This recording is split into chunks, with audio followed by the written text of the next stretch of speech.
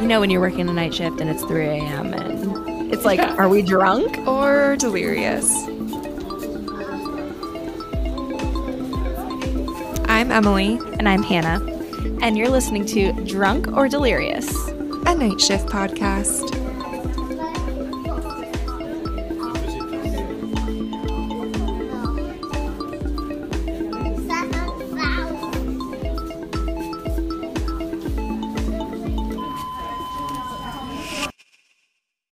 Lights, camera, action.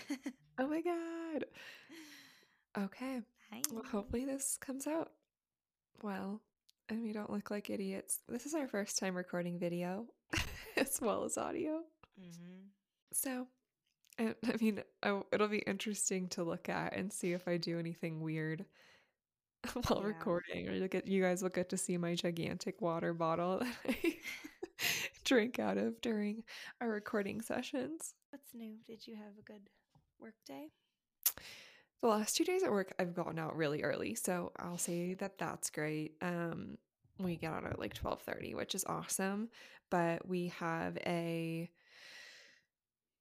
surgery, like a full surgery day tomorrow, except it's going to start like snowing at 4 p.m. and it's going to snow for like 26 hours here in Denver, and we're supposed to get like 8 to 10 inches. So, Oh, the skiing would be really good.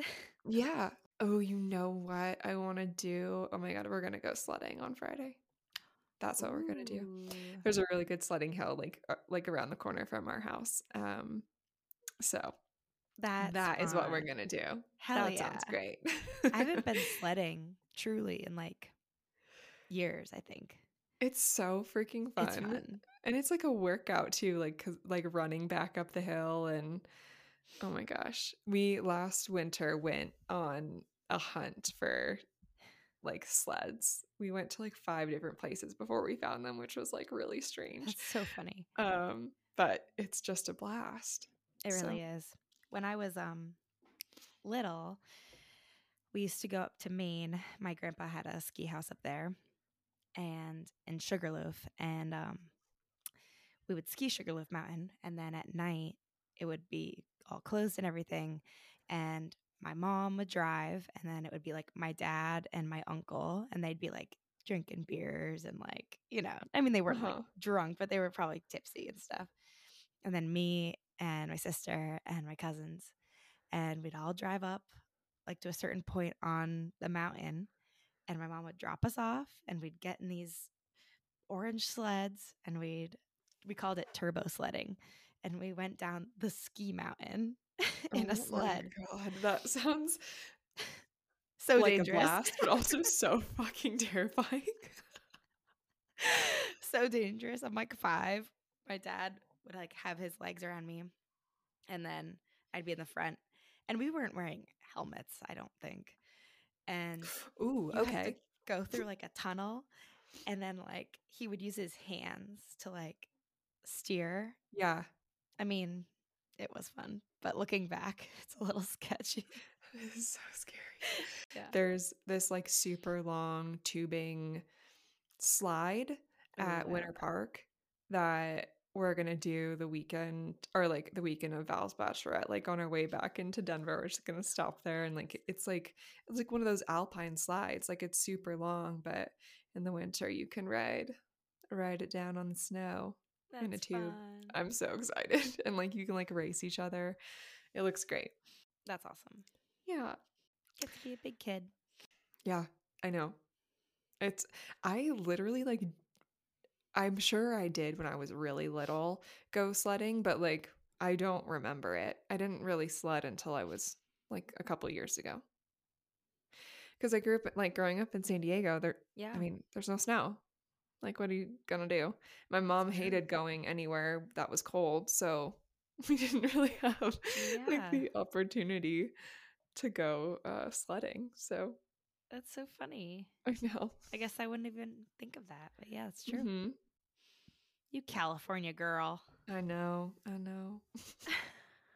Well, this week we have an awesome guest. We're super excited to chat with her.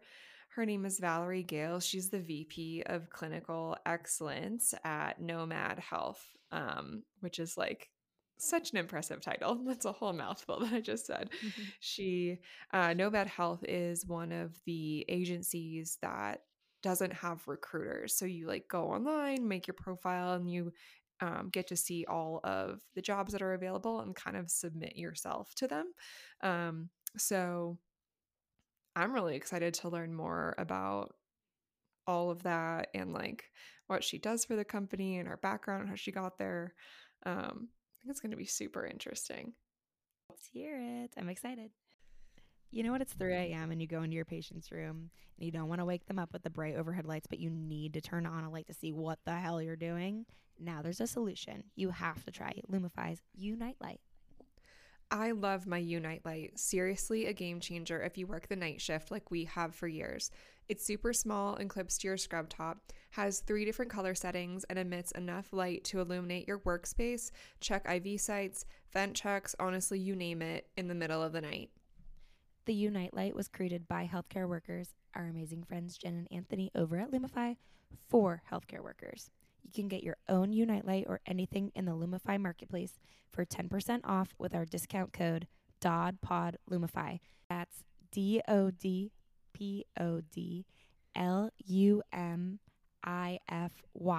to get 10% off your order today. Hey, hi Valerie. Welcome to the show. We're so excited to have you. Thank you guys. I'm thrilled to be here. Yes, I'm so glad we could make this work. Where are you located? I am in Plano, Texas, so just north of Oh, Dallas. yeah. Okay. Awesome. Cool. Yeah.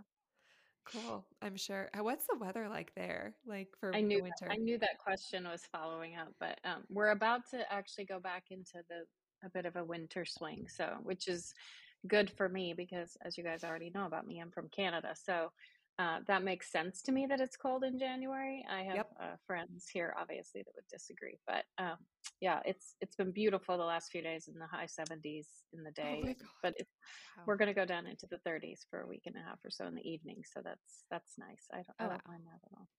Quite a High swing. 70s. Yeah. I'm like gonna cry. We're about to, I'm in Denver and we're about to get Oh, okay. a winter storm tonight. It's gonna start it Okay. in an hour. And it's gonna snow for 26 hours straight. So I it's gonna remember those days. mhm, yeah, it's gonna be great. It's far and few between here usually, but this Yeah, winter has been ridiculous. So really. Yeah. Well, I mean, we had that here in Texas. What in just when we thought 2020 had kicked everybody's tail, then 2021 started with the ice storm and the Yeah. snowpocalypse, as we call it, that shut down Texas for a week and a half. So That uh-huh. was terrible. yeah. So I Ugh. never say never that we're gonna have that again. But So tell us a little bit about yourself. Like where you said you're from Canada. So yeah. yeah, where you're from and how long you've been a nurse, everything like that. Sure, I'm happy to. Well, I have been a nurse. I was trying to do the math and I actually tried to look up articles for nursing statistics from way back in the prehistoric days, but they don't have those. So I can't even share that with you guys. But I've been a nurse almost 30 years and I can't really believe that myself, but I never thought I'd be old enough to say I did anything for 30 years, except be alive. And so I honestly can't tell you I ever remember a time not wanting to be a nurse. So my mom says I used to like dress up my dolls and like line them up and then I'd have her put toilet paper on my head to make like a nurse's hat and I would give them jelly beans for their medicine and stuff. And so like I've always just knew I was going to be a nurse. Wow. So almost 30 years professionally. I was a graduate nurse, a student nurse and a graduate nurse while I was going through university in Calgary. And then girlfriend and I were working at a hospital there, night shift. So we have that in common too. I've been a Mhm. good pulled my share of night shifts too, like y'all. Um, and we back in the day read newspapers, and the newspaper had an ad in it for Texas and down the more southern part of Texas, looking for nurses. Back then in the early '90s, Texas was kind of crying for nurses, and so that's originally how I came down. Big job fair in Calgary. That's where my hometown is, Calgary, Alberta. Big job fair. They brought 15 of us out of I think 500 or something. And so nearly my entire nursing career, like other than those early years as a grad nurse and student nurse, are all in Texas.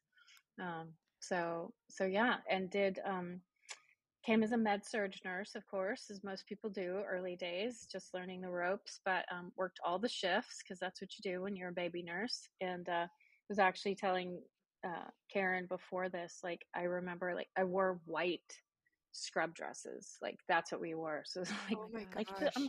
like a long time ago, and like white hose that you couldn't see through. Like there are all these rules, white shoes. Oh yeah, it was quite the thing. I didn't wear the Things have hat. I'm not old enough. changed. I am not old enough to have worn a hat, but it was really interesting because when you started being able to then wear like different colored scrubs and stuff, I never wanted to wear a dress again. It's like, please let me wear the pants and the Yeah. dress. But anyway, did med Wow. surg nursing. And then I actually had my daughter, met her dad, had my daughter here in Texas, and then really tried to get into a lot of different kinds of nursing, knowing I probably wouldn't stay at the bedside very long, but wanting to make sure that as I moved into leadership roles, that I had a good like breadth of experience across various parts of nursing so that I could always bring that to my leadership roles. I did home health, hospice, day surgery, ER, minor care clinic. So lots of kind of fun places, always like a fast churn. And so, well, except for home health isn't super fast, but No.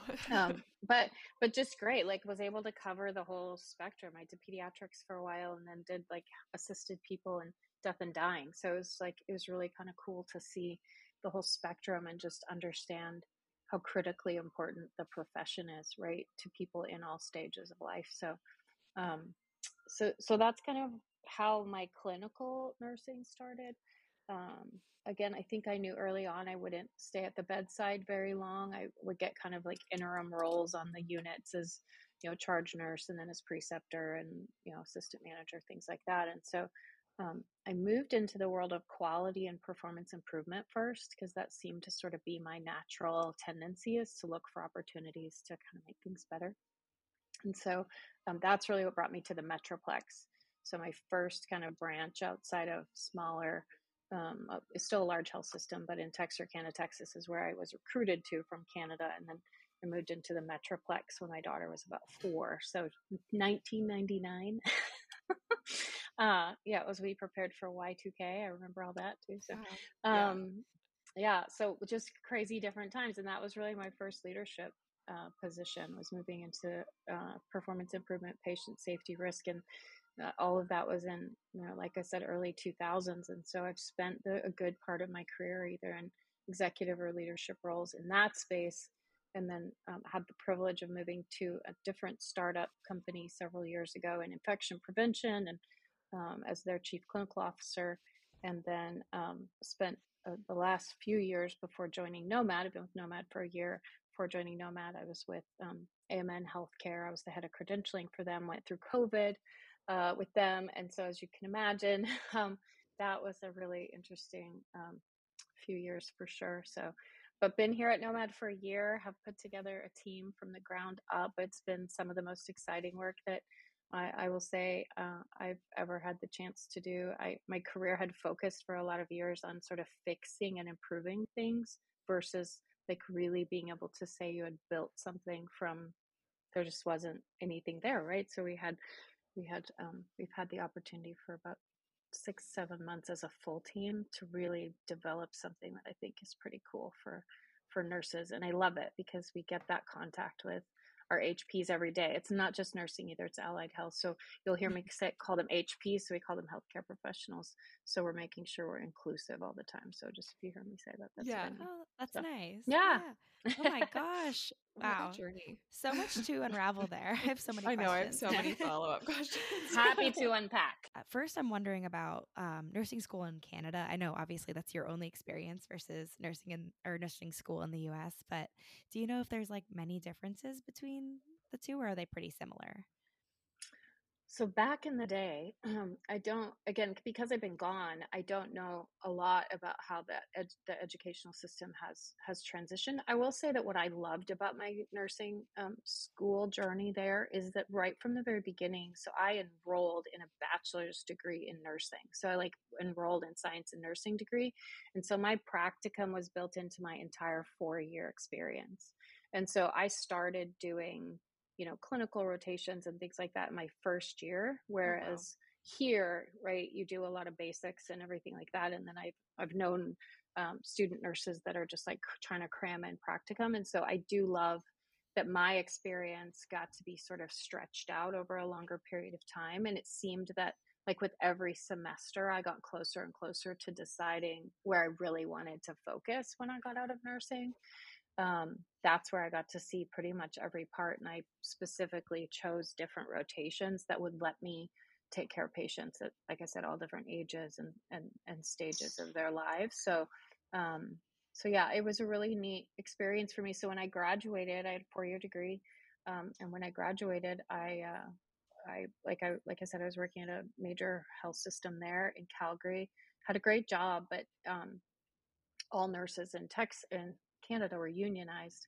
And so all the full-time positions went to people with seniority. And of course, I was like a tiny baby nurse. So I got lots of experience, but it was picking up shifts. So I just worked whenever I could, 60 hours a week sometimes. There weren't a lot of laws in place back then, I don't think, governing how many hours you could work. So we just sort of worked as many as we could. I was young and but loved it, really did. Loved the time I had to spend there. So I'm not sure how that's changed or transitioned. I certainly know that back then also there was a much lower percentage of people that graduated from degree programs, right? So I was kind of in the minority. I had other friends that wanted to go to nursing school, and in Canada that was something very different back then. Right? You weren't getting your degree, graduating as an RN, but not with a degree. And so Okay. again, way back when I moved from Texas, I don't know if they still do this, but I had a differential in my um, big fat paycheck because I had my degree. I was talking about Oh, that to yeah. my kids the other night. Like, this is how much I made when I first moved to Texas. And I thought I was like rolling in it. And it's my Yeah. son's first job. He makes more money than I do, like working at a restaurant. Oh So, my but gosh. anyway, those were amazing days, right? And I was living out what I had dreamed, honestly, my whole life of doing. So it's pretty cool. Oh, that's amazing. Yeah, wow. It's so interesting to hear too. Just yeah, I mean, it's not a huge difference between here and and Canada, but it's still, I mean, that would have been awesome to do clinicals for 4 years Hmm. and like because yeah, you have to wait for those 2 years to actually start any of your nursing curriculum before Yeah, you like and it's yeah, like kind of brutal. You're like, I just want to start my like yeah, what I'm intending to yeah. major in, but you can't Well, and until you get I think it's helpful too, right? Because I mean, nursing is hard. And I think one of the things, not to fast forward us, but one of the things that I've seen in my career as a leader over the last several years and get requests for all the time is, coaching from younger nurses that are like 1-2 years into their careers that are like, I need a break. Like I gotta get Mhm, out. Like, how did you get out? mhm. What's the transition like? And I think being able to do that and already begin early on, like I was very young, I was for my late teenagers years and early 20s, and knowing what it feels like to get to the end of your shift, even back then, and still have to stay for 30 minutes or an hour to finish your charting. And like that became very real early on, right? Mhm. It's kind of like no surprises as you've been already working in that space for several years to understand this is like what my career is going to entail. Do I want to do this every day? And so I didn't graduate with the same number of people I started with, because I think it was a kind of a wise way to do it, is sort of knowing and learning in those first couple of years what it's going to be like. So, Yeah. I think you need as much experience as you can possibly get um, to become a nurse. And I know that a lot of programs here, you you're like in a pre-nursing and then you have to apply after like a year or two even, and there's no mm, guarantee that you'll even get into the nursing program. So I know when I was looking at schools, I was like, I don't want to go to any of those because what if I get through a year Yeah. and then I don't get in? Then what? I yeah, would have just yeah, rather had gone to the school that took me in the first place. right, So right. It yeah, adds a lot of stress oh for sure. definitely. It's already so stressful. Hmm. It is, yes. So what was the process like getting your nursing license transferred over to the US? I mean, I've done it from state to state, which is a process and a half, but like Mhm. country to country, I can't even imagine. Well, I will tell you, it's a lot better now than it was then I because we That's have bet. things good. like email. And you think I'm joking, but I'm really not. I was recalling this to somebody the other day. Like, I know that I mailed my stuff like in the mail, Mm. like documents back and forth and signatures back and forth. Like, we didn't have email. So Wow. Right. I think maybe we had fax machines, but it was pretty wild. That was it was definitely cumbersome. And one of the things that was striking to me, and this came because I really was researching travel nurse statistics in the 90s, but it is true that back then travel nursing um, was really managed by the hospitals. So it wasn't managed by agencies. And so I started thinking about that. I was like, you know what, that's true. I worked with HR, and they helped me process my, I had a TN visa, it was called. So I applied for my TN visa, and I did everything back and forth with that person in HR, on the phone, and leaving a voicemail and mailing documents back and forth. And, they helped me do everything. So certainly that process then of, having to get a social security card and all of those things, again, it's just so much simpler now because we have technology that can help with that. And definitely in years past, obviously through my credentialing experience, and then now, that's something that I think agencies are all pretty invested in being as supportive as possible during that process, even though it's hard. I mean, I would tell anybody that was looking to do it is to just get it started as Mhm. soon as possible. The social security number obviously is the big thing, getting that and then being able to secure a license. But yeah, sometimes I think some of the requirements we've made to go state to state are more complicated than trying to trying to do it from country to country. Ugh. But that's probably a whole other podcast. Right. It could be Seriously. called "If We Didn't Learn Something from COVID-19." Dot dot dot. Right. Just how, well, we won't get into it, but just how facilitating, making that so much simpler for nurses that were ready Hmm. and prepared to deliver care made such a difference in the health of the nation. And then to now backpedal all the way, let the pendulum swing all the way back again, just feels like we missed a great opportunity for learning. But That's a very good point. Yeah, I Yeah. agree. yeah, It's months. Like it takes months to get a license. months. Mm-hmm. So Yeah, Especially in it's the states that need it the most, like New York, took me yeah, like, oh my gosh, I think over 5 months to finally get a yeah, license, which is crazy. yeah.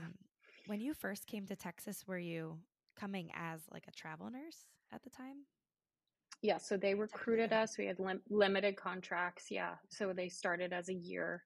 Okay. And so okay. back then, yeah, you had a year-long contract. Like I said, I think there was 15 of us that came. And when we had to renew that visa, so I had to get my visa renewed, go fly back to Canada every year. I did that for a few years, and then I eventually got a green card and Okay. and that. But yeah, that's how it worked back then. So Okay. And Very I cool. was listening to your podcast episode, the TravCon podcast with Michelle, mhm. and talking about how it would take like 7 months to secure a contract because you were Yeah, mailing everything back and forth, mailing like the you were just talking document. about. And that Yeah, was like, yeah. it Yeah, blew like my mind. I was trying to think about when we went to that job fair, my friend and I, and like we had just graduated, which was April of 94.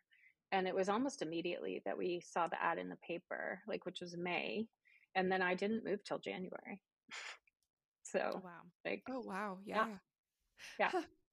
hmm Oh, yeah, that wouldn't happen now. Like, 95, January of 95. It took from May of 94 to January of 95. So Wow. yeah, it's It's wild. quite a process.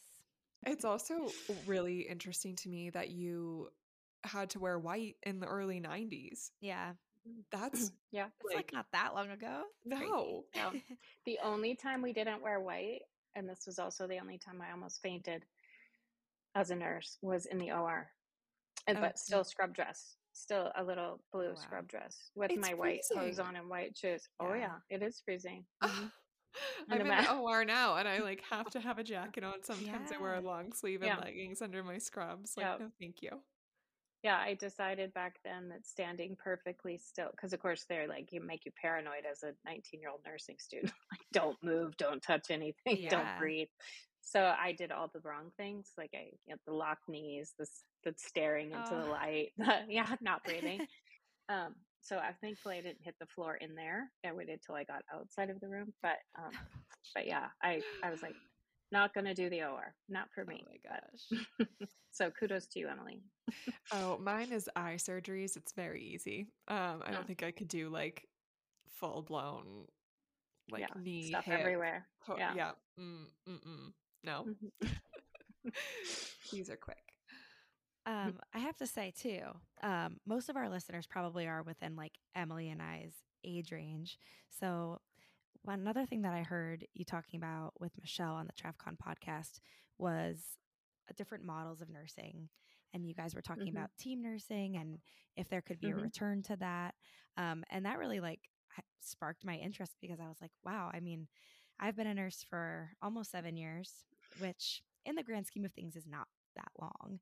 So I've Mhm. never seen any other models of nursing. So I was wondering if you could talk a little bit about what that is and your experience with that and kind of if you have any hope for the profession and Hope for the future. yeah, changing in a Well, positive direction.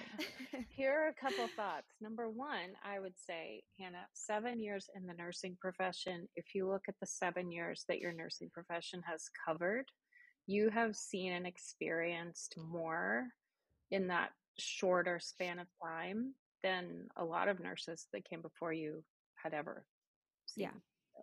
So kudos to you also for that. I think any length of time in nursing at this point, again with the pandemic hopefully behind us, is truly remarkable. Like I cried many a night for a couple of years just over the hearts and souls of my caregiver friends that were still at the bedside. Mhm. So thank you for that. What I would say also, relative to team-based models of care, the hope for healthcare is that we tend to be pretty slow, but when we actually figure out what we're doing, because it's science, right? It takes us about 17 years after research comes out to actually begin to apply those things in healthcare. That came true with how we took care of DVTs, and I mean so many other great examples. But when we do, we tend to be cyclical in our thinking, right? So we try something. It's kind of like wide leg pants. They found their way back again, and so I think this team-based model True. of care is just. I would hope that it finds its way back because there's several reasons why um, nursing is not the only place where there's a shortage. And so when you think about it, there's a shortage of physicians. It's not like there's scores of people going in to become respiratory therapists, or like Mhm. everybody is going to be impacted in healthcare by the similar trends, right? An aging population, an aging workforce, the stress of the last several years, which have actually made a lot of people in healthcare generally resign from healthcare and go do something different, right? So all those trends don't just impact nursing; they impact everybody. So if you can find ways to really boost performance and allow people to function at the top of their license and begin to acknowledge much of what we started doing when the patient safety era really, you know, um, came into the light, and we started being more team based in the OR. I think I gave that example too when I visited with her. Is like you think about all of those roles in the OR, and Emily, you could speak to this even clearer than I can. But you would never one day just wake up and go, you know what, we could probably do without the circulator. You would never do Yeah. that. Right? You need that person there. While somebody sure could cover, why would you do that? Because that model where each person knows their place and is like they're Mhm. functioning optimally in that role, we just know there are better outcomes. And that wasn't always the way the OR functioned, right? That didn't just people didn't just open an OR and go, we should really have a team-based model. But that evolved over years of time and it's stayed. And so I think we could learn a lot in general units where we could really employ people in other disciplines to deliver care at the top of their license, which would give some relief to the RN that has carried a lot of that. The reentry of LVNs I think medical assistants. There's just so many very, very talented Mhm. people in all of those spaces that chose that route of healthcare for whatever reason, right? There could be lots of reasons. Maybe that's in many cases that's just how high or how much they wanted to learn, right? And so you say, okay, well, how could we really use that and optimize it? And when I first came, we were very team based. I knew my CNAs and I knew what they were doing, and I listened to the podcast she did with America's Favorite Nurse, and as she said, she'd get through with her patients and she'd go next 2 hours and start it all over again. And but Mhm. you knew that you could rely on those people, like that team of people were doing, everyone was doing their role and their function. Takes, I think, probably some additional coordination. Mhm. But when you think about things like bedside shift report, where we started talking to each other more and understanding who we were as a team, where we have focused on teams in healthcare, I think we've seen some really great results. Um, so I think it Yeah. would behoove us to try that in some of our bigger centers.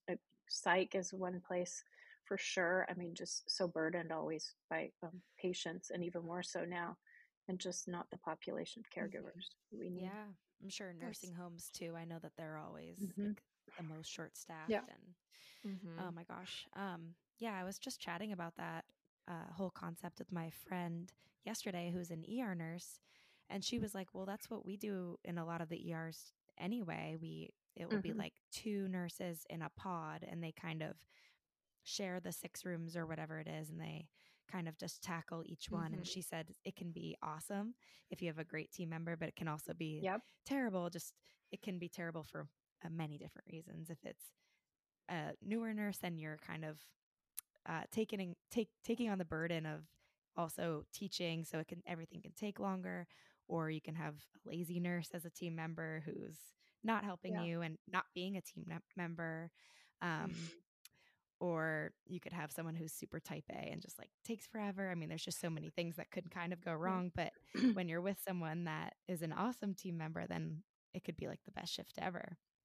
Yeah. But Well, and yeah. I was chatting with a friend today whose mom is in the hospital in another country, not Canada, but um, developed country certainly, and just talking to the hospital staff, and they were saying, her mother's not eating, and they said, well, like, what process you're going through, and so whatever, they leave the food for her, and then she doesn't eat it, and she said, well, can someone help get her up in her chair, like, so she's not going to eat laying down in the bed, right? So, and they said, we're so short staffed, we can't, like, we just don't have time to get every person positioned. So she was like, so I'm a 10-hour plane flight away. Like, what am I supposed to do?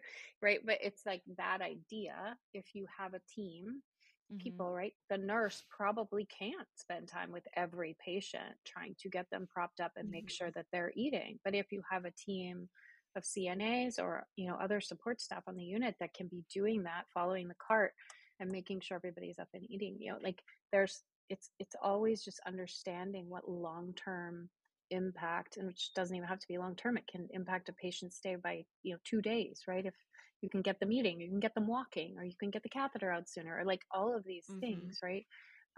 That maybe the nurse can't do, but what could the LVN do on the unit? Like, I mean, I worked with LVNs all the time, and they were just such a valuable part of the team. And I knew what they could do; they knew what they couldn't, and so that's when the handoff would take place. But I do have hope for it. Like I said, I think trends in healthcare tend to come make their way around, and I've heard this more in other conferences that we've been in, and the topic definitely comes up. And so I'm hopeful that we'll move in that direction. Yeah, I don't think I've ever worked with any LVNs um in the hospital at least. Like, and my most of my career was in the NICU, but um it is interesting now that I'm in a surgery center, the pre-op and PACU area, they are practicing that more of a Hmm. team-based model. They tag team, like our patients come in and like one patient is doing the interviewing, or one nurse is doing the interviewing, one nurse is doing the charting, or like Hmm. the other one's getting the Hmm. vitals, like getting the meds, and they just kind of like bop bop bop bop bop to all the patients. Um, and they're like, yeah, it works really well for us Hmm. versus Yeah. one nurse having bay 1, 2, 3 and like having no help with any of their patients that they have. It's Yeah. going really well.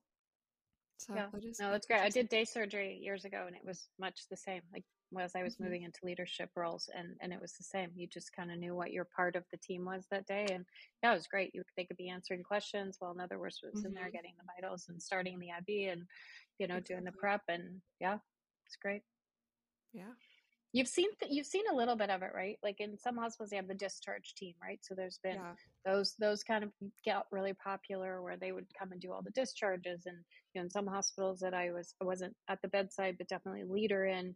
There were the IV teams, so those people would Mhm. Circulate and do IVs, and so some of that I think has tried to find its way back in Mhm. understanding what some of the tasks are, right? That would take a nurse away, and how could they get a team of experts that can facilitate doing those things. So yeah, Even let's just cross our fingers. Yeah, even just utilizing respiratory therapists more. Hmm. I've worked on Hmm. units where they are like incredible, super independent. Like they get their orders, they go change the vent settings, like they do all the things. And then they also come in with you and do your hands-on care when we do that with the NICU babies, because it's really important. You have a tube, like an ET tube or like a really unstable CPAP kiddo, that you have two hands in there and you have like both disciplines, and that works really well. But then you work on other units where it's like you never see your RT, but Yeah. it's like there's staffing issues Mhm. there for sure as well. And hmm, it's Yeah. just a lot to think about. It's very interesting. Yeah, I've definitely seen a range of, being a traveler, places that have great teamwork and places that don't, or Hmm. places that seem to use the team model a lot more. Um, Hmm. and it's always a better experience, Hmm. Yeah. like you were saying, Yeah. when you get an admission and everybody floods to your room and is like, what can I do? And you Hmm. just get that done in less than an hour. It's a great feeling. Yeah. So Yeah. yeah, I Well, think that's really it's cool. interesting too. I know you mentioned travel nursing, which has obviously been my space for a while now. But I'm reflecting again back and just hearing you say that, um, how you really can see where people are focused more on being a team, and how that matters. That the voice of the travel nurse data that came out late last year out of TravCon Hmm. was very clear. That's what people are looking for. That's what HPs are looking for. Is they want to feel like they're part of a team. They want to feel supported. They want their voice to be heard. Like again, in those areas and spaces of healthcare where we have taken a team approach, I think again back to bedside shift report with the team in ICU, team models in the OR, and all the patient safety things that you had to do before, and marking the spot and introducing each other, and Hmm. so everybody knew each other's names. I mean, those things are important for a reason, right? And so I think there's just it hits on so many levels if we listen to what we're saying and what the profession is saying, and what HPs I think are saying in general. And that's like, I want to be part of something. And if I go to work every day and I'm kind of left on my own, I feel like I'm Yeah. drowning by myself. Then how does that perpetuate my desire to stay in that profession? Hmm. So I think there's a lot we need to do administratively and otherwise to support that. I would agree. And especially as a traveler, you're already isolated, and to feel even more Hmm. isolated at work, like, why would you want to keep doing that? It's Mm. not fun Yeah. whatsoever. Um, yeah, there's a lot of changes that need to be made. Um, I want to hear more about Nomad, though. Can you tell our listeners Yeah. what is Nomad and why is it different from other agencies? Sure, I'm happy to. So obviously, my little elevator pitch on Nomad is that we're the first Joint Commission certified digital marketplace for healthcare staffing.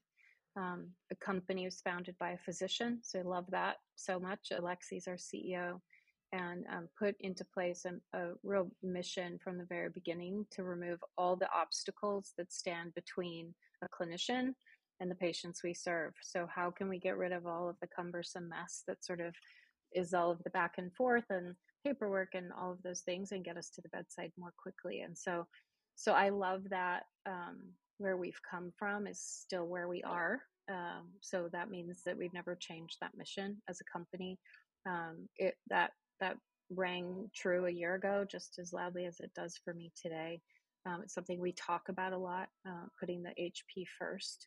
And again, I think because the model is built around HP choice, meaning so we have a marketplace of positions and roles, and you as the healthcare professional go into that marketplace. and you can choose, like similar to if you're buying a car, right? Or picking an Airbnb or picking a car you want to take an Uber, and you can see all your choices and you can choose which ones that you like. You could apply to multiple jobs at the same time if you wanted. And then we go through a vetting process internally that's behind the scenes. So we don't have recruiters, but I like to reiterate, we're not people-less, we're just recruiterless, which means the pay rates that Nomad offers to clinicians are higher because we don't have the same cost associated with the recruiter model. And so that's where my team gets to be a part of those, we call them meaningful moments of connection, so that when you do talk to a person and there is back and forth dialogue, those are meaningful times. It's not asking you for things and paperwork and phone numbers and all of that kind of stuff. It's really that we're trying to get you to the bedside, and we're trying to make sure you're as well prepared as possible to be successful in your assignment. I mean, I definitely look at Nomad all the time. I look at all the jobs and I'm like, right now I'm not traveling, but I still peek every single Well, you know day. where to find me, Emily. Yeah. No, one of the things I love the most about what we've been able to do in clinical excellence is that, I've again worked in healthcare staffing for several years now, and a lot of the clinical work can focus more on when we get on assignment. So once the traveler is on assignment. And what we've been able to do is we do a pre-assignment, because you have to do competency exams and that type of thing to make sure that you're ready and prepared for the unit. What we've done is, if there are opportunities for the clinician to have refreshers, or if there are things that they're feeling anxious about, rhythms or something like that, before they take a test, because we all know that not everyone's a great test taker, and test anxiety is a real thing. We have our team prepares one-on-one specialized training and education, and so we can go in and like down to the rhythms that a particular nurse might be struggling with, and do what we call tailored education plans for them, that we send those over to them. You can ask for one-on-one. We have conversations with HPs that go from 15 minutes to an hour and 15 minutes, but we do satisfaction surveys at the end of those, and have over 90% satisfaction rate with what we call clinical education coaching, because the goal is really that not only as HP you feel well prepared, but that our clients know we're not just getting you a person to the bedside, we're making sure that the person coming to the bedside is, and our team's called clinical excellence, so we say as clinically excellent as possible, right? Because that sets everybody up for success. Mm-hmm. That becomes the quadruple win. That's the patient, that's the nurse, that's the client, that's Nomad. And so where we can put energy behind the people part and the connection part of Nomad, that is looking to connect with clinicians when it really matters, that's one of those areas that I love the most about the team and the work that we've been able to do. So Oh, that's awesome. That is Yeah, really awesome. I'm still traveling. I've never used Nomad. I've never used a recruiterless agency before. mm-hmm. Um, and I feel loyal to my recruiter, but like the more money Yeah. sounds very enticing. I guess like the reason I would be hesitant is, I guess this could be also in my head, but I'm curious. Like in my head, I'm thinking like, oh, my recruiter can help me like push to get a specific job, or like put me to the top of the list. Like I don't know how true that Mm-hmm. is. Yeah, like what would you say to me and like other travelers like me that are hesitant to like go recruiterless, I guess? Yeah, no, I think that's a great question.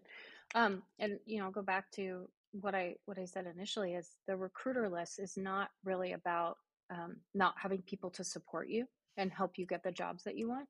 It's more about you get to decide what jobs you want, and then we help get you there, right? And Okay. so it's, the technology is meant to facilitate a quick application. You create your profile, and once your profile's done, then you're kind of ready to go to 10 jobs at the same time. So you could see them in different states even, and say, ooh, these 4, 10, 6, whatever sound interesting to me, and I want to go down this route.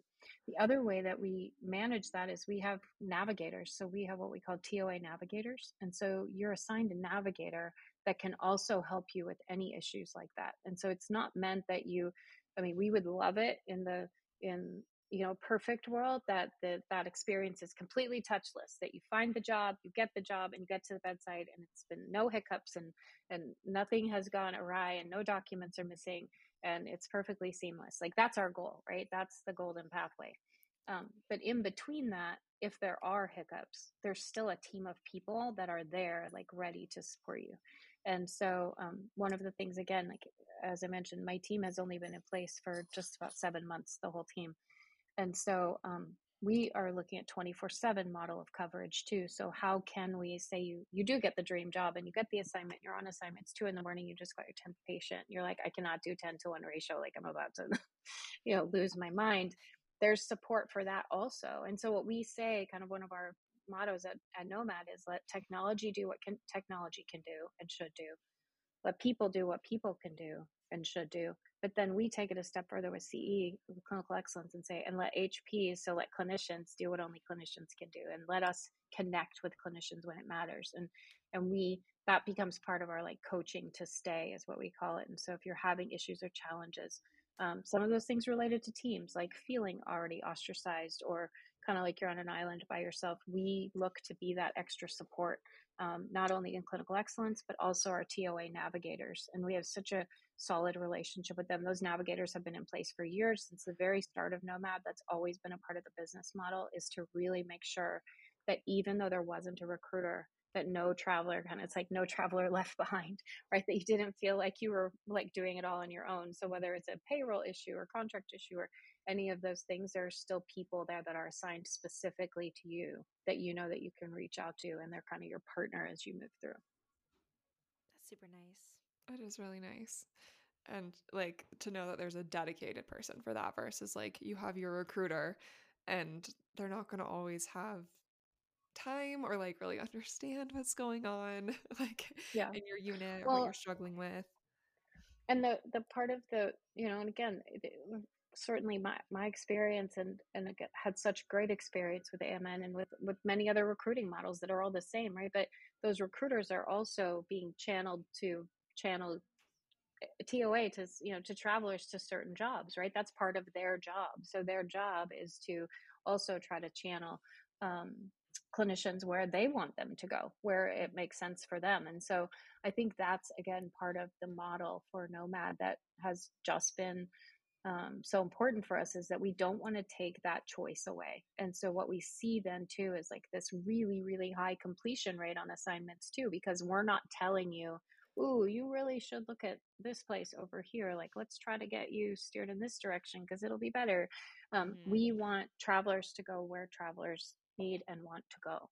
And so that's why, one of the tags again early on was, travel your way. Like it really should be putting choice power back into the hands of the HP. So, Yeah, it sounds like a lot of independence for the healthcare mm-hmm. providers. Um, Yeah. and I'm guessing you have jobs for all different types of healthcare providers. It's why you say HPs, right? Yes. Okay, Yeah. Yeah. So that very was cool. super intentional. And, I have a respiratory therapist on my team, and she's been so fantastic to make sure that language kind of makes its way out and seeps out. Because again, if we go back to, um, I remember those days on the bedside too, and someone was going to feel like the redheaded stepchild on the team, right? Like, so you either with the night shift, you were like, oh, like we're the orphans of the hospital. And if you were respiratory therapy, you felt like you were the orphans of the hospital. Like, so somebody always feels like they're left out, and so how can we then, as a team, just really try to be all inclusive, because we're trying to recognize just how critically important every person is on the healthcare team. So you have respiratory therapists, like occupational therapists, any kind of Yeah. therapy, Yep. So we have, scrub. Do you do like scrub techs as well? we do not do scrub techs right Just now, curious. but we definitely have several allied health positions available, lots of disciplines coming also in the future. And one of the great things about Nomad last year is, as we were launching more into the allied health space, we do, you can add yourself to the waiting list, so that when we do launch a discipline, that again, you get notified right away, and then can kind of be on the top of the short list of people that start getting those jobs more quickly. So that was, I think that was really a wise way to do it last year, as we began to build out that team. And again, I think the effort that Nomad has gone into to planning well for those disciplines as we've gone live has been a big part of the success that we saw, particularly in the second half of 2022 in the allied health space generally. And we had, again, the gal on my team, one of the people that she works with at Nomad said, like, we want every allied health professional to be like, oh, I had no idea you did nursing, because they feel so special, feel so focused on as respiratory therapists. We want them to kind of wonder who else we actually take care of. And so that really is the heart, I think, of the company generally, is, again, founded by a physician, going back to putting the HP first. And it's really one of the reasons why I joined Nomad in the first place, was really wanting a company that, is a healthcare company in the business of caring for people. We just happen to be powered by really great technology. So I try to see it that way too. I love that so much. Yeah. It is, I found it very easy to create a profile and like search for jobs on Nomad, and apply as well. So definitely everyone go make an account and check out those jobs, because they've got some really incredible options there. But also, you were at TravCon for the first time this year, I was at correct? TravCon. Yes. We were I had also so much there. fun. Yes. Ah. For our We first time. Yeah, it was our first time. We came to the Nomad booth too. But I don't think we met you, obviously. Well, it's funny because now that you say it, like, Hannah's face has looked familiar to me since we got online. And so I'm like, because Maybe your we little did character, yeah. So I don't know. I might have been Yeah. there when we met, but I actually worked with the Lumify team there too. So I did a quick little live podcast with them. Also great partners. Love We them so love them. much. We're part of their Lumify fam. They helped us get these. So Oh my gosh, they're That's so amazing. cool. They're such an inspiration too. We connected with them at yeah. TravCon and we were like, okay, we're obsessed. Yeah. Well, I think you guys are an inspiration, right? Like, even, so I won't fully disclose my age, though I've told you when I started being a nurse, so you can just figure it out on your own. But my big birthday last year, my best friend and I have talked about doing things like y'all are doing for years. But there's something about, you get into the daily work every day and maybe become a little bit less risky. And so, the fact that you guys made space to do something that's so important, to talk about it while still doing your jobs, and reach people in different ways. I always say that, right? You want your circle of influence, and I grew up in an environment where your circle of influence was literally the people that were within 6 feet of you, because we didn't have social media, we didn't have all these other ways for outreach. And so I think it's really great that you guys are taking the opportunity to take risk in your current environment and just impact many more lives than you otherwise would if you just stayed off the microphone. So congratulations to you both. That's so sweet. Welcome. That means a lot. Yeah, Yeah. we talked about it for a long time before we actually we're like, let's just do it. Why are we waiting? It's easy to talk about. It's hard to actually plan it and pull the trigger. So yeah, I'm proud of us. Yeah. We've Yeah, really good. enjoyed it. Good. It's been a full year of it too, which is absolutely wild that it's been that long. So yeah. Well, I can't wait to see you guys at TravCon. So yes, we will see you there in September. It was such a blast. We'll have to make time for sure. Yes, absolutely.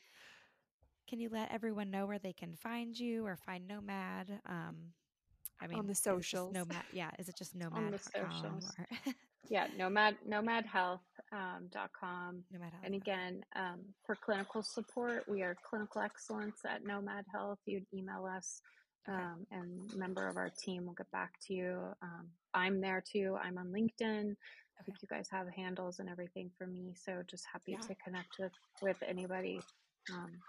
About travel nursing or nursing or branching into leadership in nursing or any of those things. It's kind of been my passion for a long time. So I love it. Perfect. Thank you so much for sharing all your wisdom and for your time. We really appreciate it. Yeah, this has been awesome. Guys. All right. Very cool. Bye, guys. Bye, guys. Okay, see you soon. I feel like we got some good stuff in there. Maybe.